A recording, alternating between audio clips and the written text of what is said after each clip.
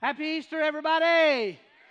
He has risen. He has risen indeed. That's right. And I am so glad that you've joined us to celebrate that this morning at all of our campuses as well as online. I just need to tell you that I have been looking forward to celebrating this morning with you for months.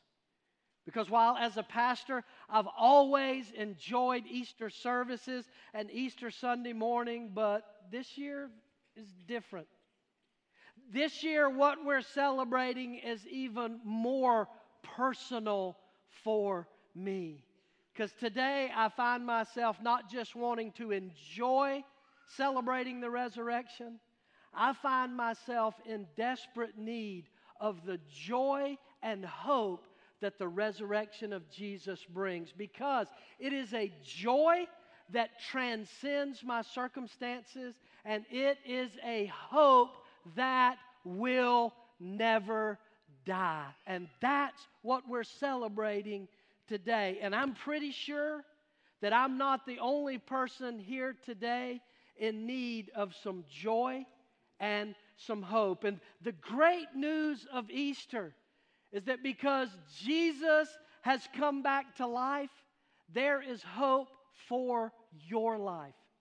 Whoever you are, wherever you've been, whatever you're going through, whatever you're dealing with today, there is hope because of the resurrection. Not because I say so, but because what God did that first Easter Sunday morning. Check it out. Notice there on the top of your outline these great words from 1 Peter chapter 1. It says, "In His great mercy, He," talking about God, "He has given us new birth into a living hope." How? Through the resurrection of Jesus Christ from the dead.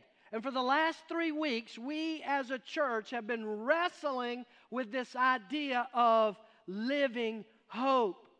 What does it mean to have living hope? And what we've discovered is that living hope is not just wishful thinking. Living hope is not just optimism. It's not just about looking on the bright side of circumstances. Living hope is based on the certainty of God's promises. And the resurrection of Jesus Christ is the yes to every promise God has ever made us. And because of that, we can live in hope. In spite of the losses from our past, in spite of the pain in our present, in spite of the fear of the future, we can live in hope. And so this morning, I just want to briefly share with you 3 reasons. 3 reasons why you can live in that hope. And I believe if there was ever a day for you to take some notes, that day is today, because this is life-changing. Number 1, the first reason I can live in hope is because my past has been forgiven. I can live in hope because my past has been forgiven. One of the biggest barriers to being hopeful about the future is the reality of the pain in our past. And let's get real, we all have a past. We all have failures. We all have flaws. We've all made mistakes. There's not a one of us in here today who has not been wounded by life in some way, shape, or form. We may have been wounded differently, but we all carry the scars. Some of us, those scars are from decisions and choices we made. Some of those scars come from the decisions and choices that other people have made, but they all are a part of our life. The question isn't what is in your past. The question you need to answer is, will you keep letting your past dictate your present and determine your future? Because you don't have to. You don't have to live that way. Have you ever felt like because of your past that you were kind of permanently sentenced to a less than life? That you kind of had to settle for a second place life? Maybe because of something you've done or something that was done to you. You thought, well, maybe at one time, maybe God had a plan and a purpose for my life, but the jig is up. That's over now. It's not going to happen. Yeah.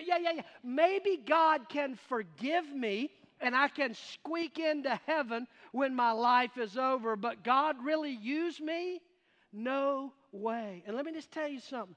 If that's you this morning, I am convinced that you are here today by divine intervention.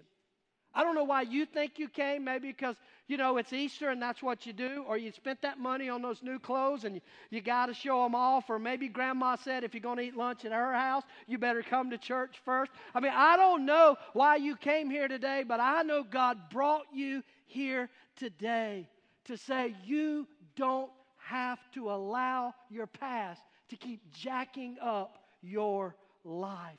In fact, look at what the Bible says. Colossians 2, it says, you were dead because of your sins. That's true. We were all dead because of our sins, but that's not the end of the story. It says, then God made you alive with Christ, for He forgave all our sins. All means all. How did He do that? He canceled the record of the charges against us. He took it away by nailing it to the cross. I want you to circle that phrase, canceled the record. That's very, very important. Because see, God, when He sent Christ to die on the cross, it didn't just even the score for your past, it wiped your past away completely. Anybody remember Jesus' last words on the cross? What's the last thing Jesus says? It is finished. We hear that and it sounds like defeat. It's over. Throw in the towel. It's done. That's not what Jesus is saying. That 3-word phrase in English, it is finished, in the Greek language, which is the language the New Testament was meant in, it's not 3 words, it's 1 word. It is the word tetelestai. It is a Greek accounting term, and do you know what it means? Paid in full. That word tetelestai would be written across the bottom of an invoice or an account or a bill or a receipt to say, it's been paid off. You don't have to worry about it. You don't have to deal with it. You don't have to stress over it. It is finished. It's done. See, here's the thing. Most of us struggle with our past because we keep trying to figure out how we can pay for it ourselves, how we can make up for it. Most of us deal with our past in one of 3 ways. Some of us just hide it. Just repress it, stuff it down, sweep it under the rug, and just keep it a secret. If nobody knows, it won't mess me up. The problem with our secrets is that's what keeps making us sick. It's still there. It may be hidden, but it's not gone away. Some of us try to deal with our past by minimizing it. We say, well, it wasn't really all that bad. Maybe those things were wrong back in the day, but it's a new culture, a new generation. There's a new truth, and it wasn't really that bad. Or we compare ourselves to others. We minimize our past by saying, well, I'm not perfect, but I'm better than them. I'm not as bad as that person. The problem is, guess what? It's still there. Some of us try to deal with our past by paying for it ourselves. Fix the bad things you've done by doing 2 good things. Be a little better, a little more good than you have bad, as if there's some cosmic scale out there. Let me tell you, there is a cosmic scale in the weight of your sin. You can never earn the forgiveness, but the great news of Easter is you don't have to. Jesus has paid it all. Tetelestai. It's done. The slate is clean, and that is the only way you can be free from your past. You got to give it to the one who's already paid for it. How do you do that?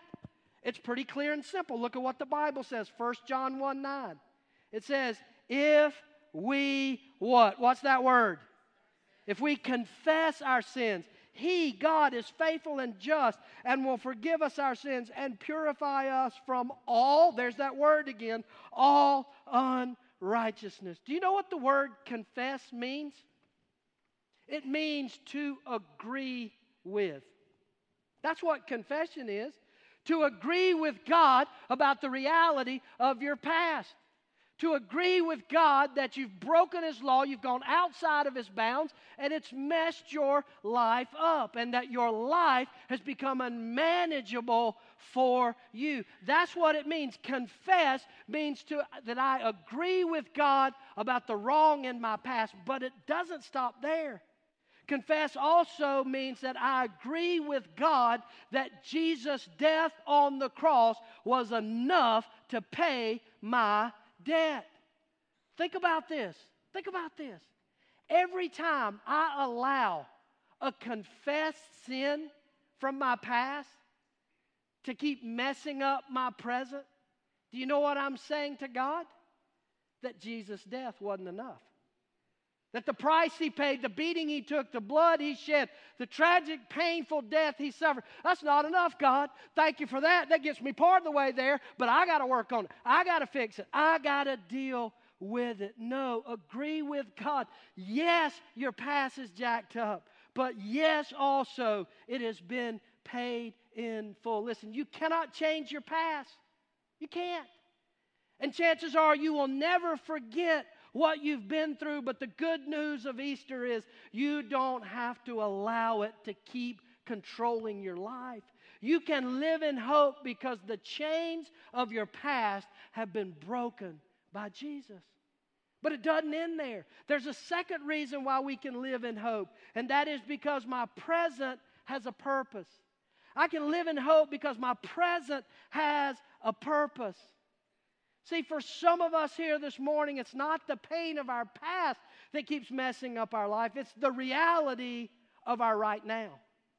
It's the reality of the pain we're going through, the struggle we're going through, the emptiness we feel. We run after things in this world, and they're good for a while, but they ultimately leave us empty, and that's what we're dealing with. The good news of Easter is not just your past has been forgiven, but everything in our lives has a purpose. Hear me. Everything in our lives has a purpose. The night before Jesus was arrested and tried and crucified, He gathered His closest friends in that barred upper room, and they shared that Last Supper together. And in that intimate context, Jesus made many, many powerful statements to them. But one of them, I think, probably confused them. It's recorded in John's Gospel, the 14th chapter. Jesus says to His disciples, "In a little while, the world will not see me anymore, but you will see me." Now, pause right there. Look up here for a second. What's Jesus doing? He's predicting His death and resurrection. In a little while, the world's not going to see me, but you're going to see me. I am coming back to life. And then notice what Jesus says are the results of His resurrection. Look at the last part of the verse. Jesus says, "Because I live, you will live too." The Message paraphrase of that verse, Jesus says, because I am alive, you are about to come alive. And I imagine the disciples going, "What? I thought we were alive. What do you mean we're about to come alive? What have we been doing for all these years? What do you mean we're about to come alive?" But what Jesus is saying is that because I am coming back to life, your life is about to have a greater purpose. Jesus said, because of my resurrection, your life is about to get woke. The blinders are about to come off. You're about to see that the purpose of your life is bigger than yourself. The purpose of your life is for a kingdom that is eternal, for a mission that really matters. You're about to come alive to a life that's bigger than just looking good and feeling good and having the goods, because while those things are nice for a little while, they are ultimately empty. And here's what's interesting. If you examine the lives of the disciples after Jesus' resurrection, after they get woke, two things are very obvious. One, they have a powerful, overwhelming sense of mission. They have a mission to carry the message of God's hope and forgiveness to the world. And they are successful. You know how I know they are successful? Because here we are 2,000 years later, and I know that today over 2 billion people all around the planet, in every country on the face of the earth, people are celebrating the resurrection. They were successful in their mission, but the second thing that happened to them when they got woke, when they came back to life, was that they had struggles. They had pain. They faced persecution. They were rejected. They were betrayed. They were disappointed. And eventually all of them would die a martyr's death for their faith. Here's my point. Living in hope is not about everything in your life going right. Living in hope is recognizing that everything in your life has a purpose. One of God's greatest promises to us is that He works in everything.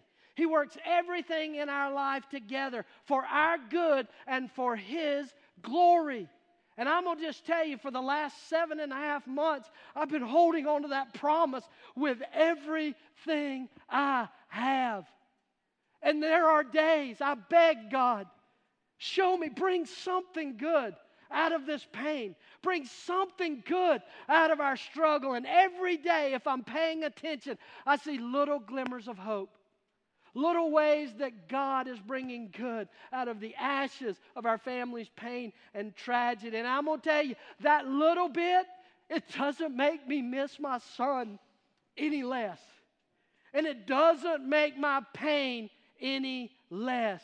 But it gives me the hope I need to get through another day. And that hope is available for you, because God doesn't want to waste anything you're going through, good or bad. You can live in hope because you have a purpose. I want to ask you a question. I'm a little hesitant to ask it today.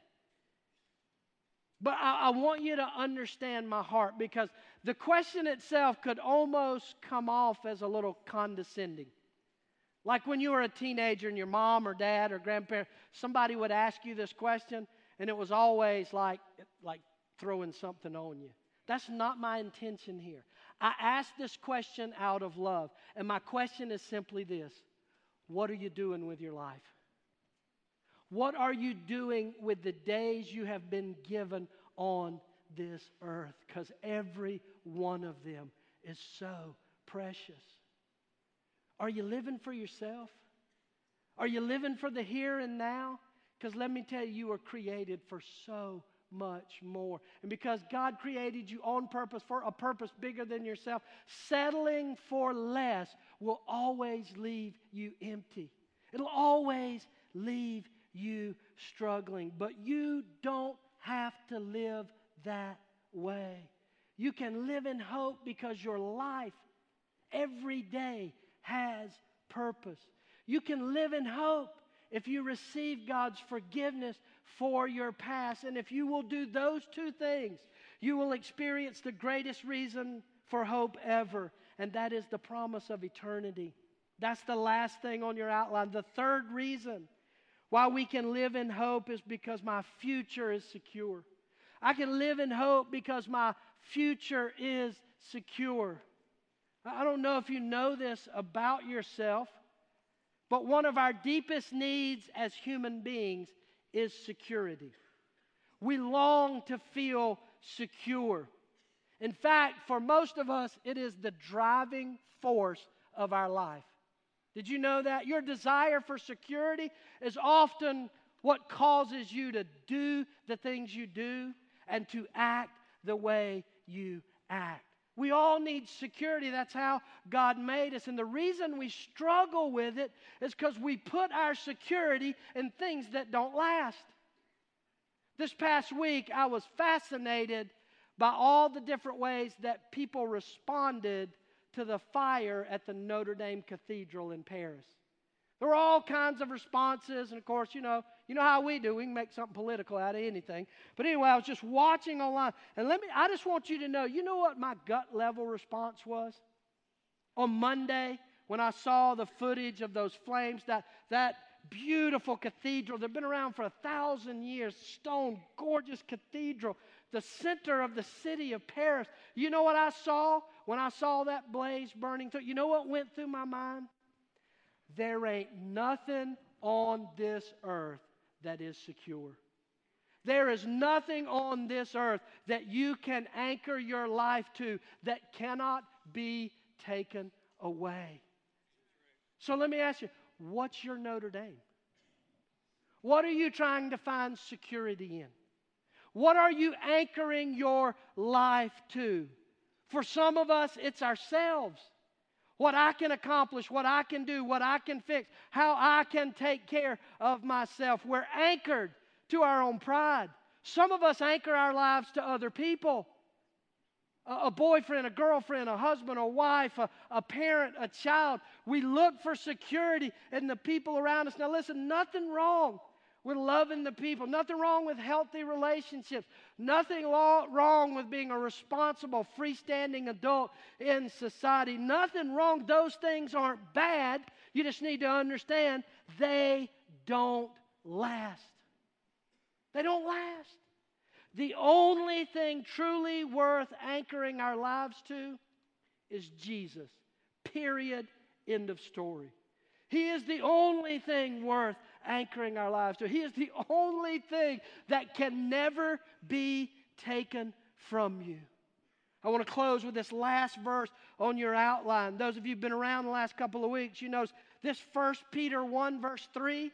We've been looking at this every Sunday for a month. But now, as Paul Harvey would say, I want to give you the rest of the story. Here it is.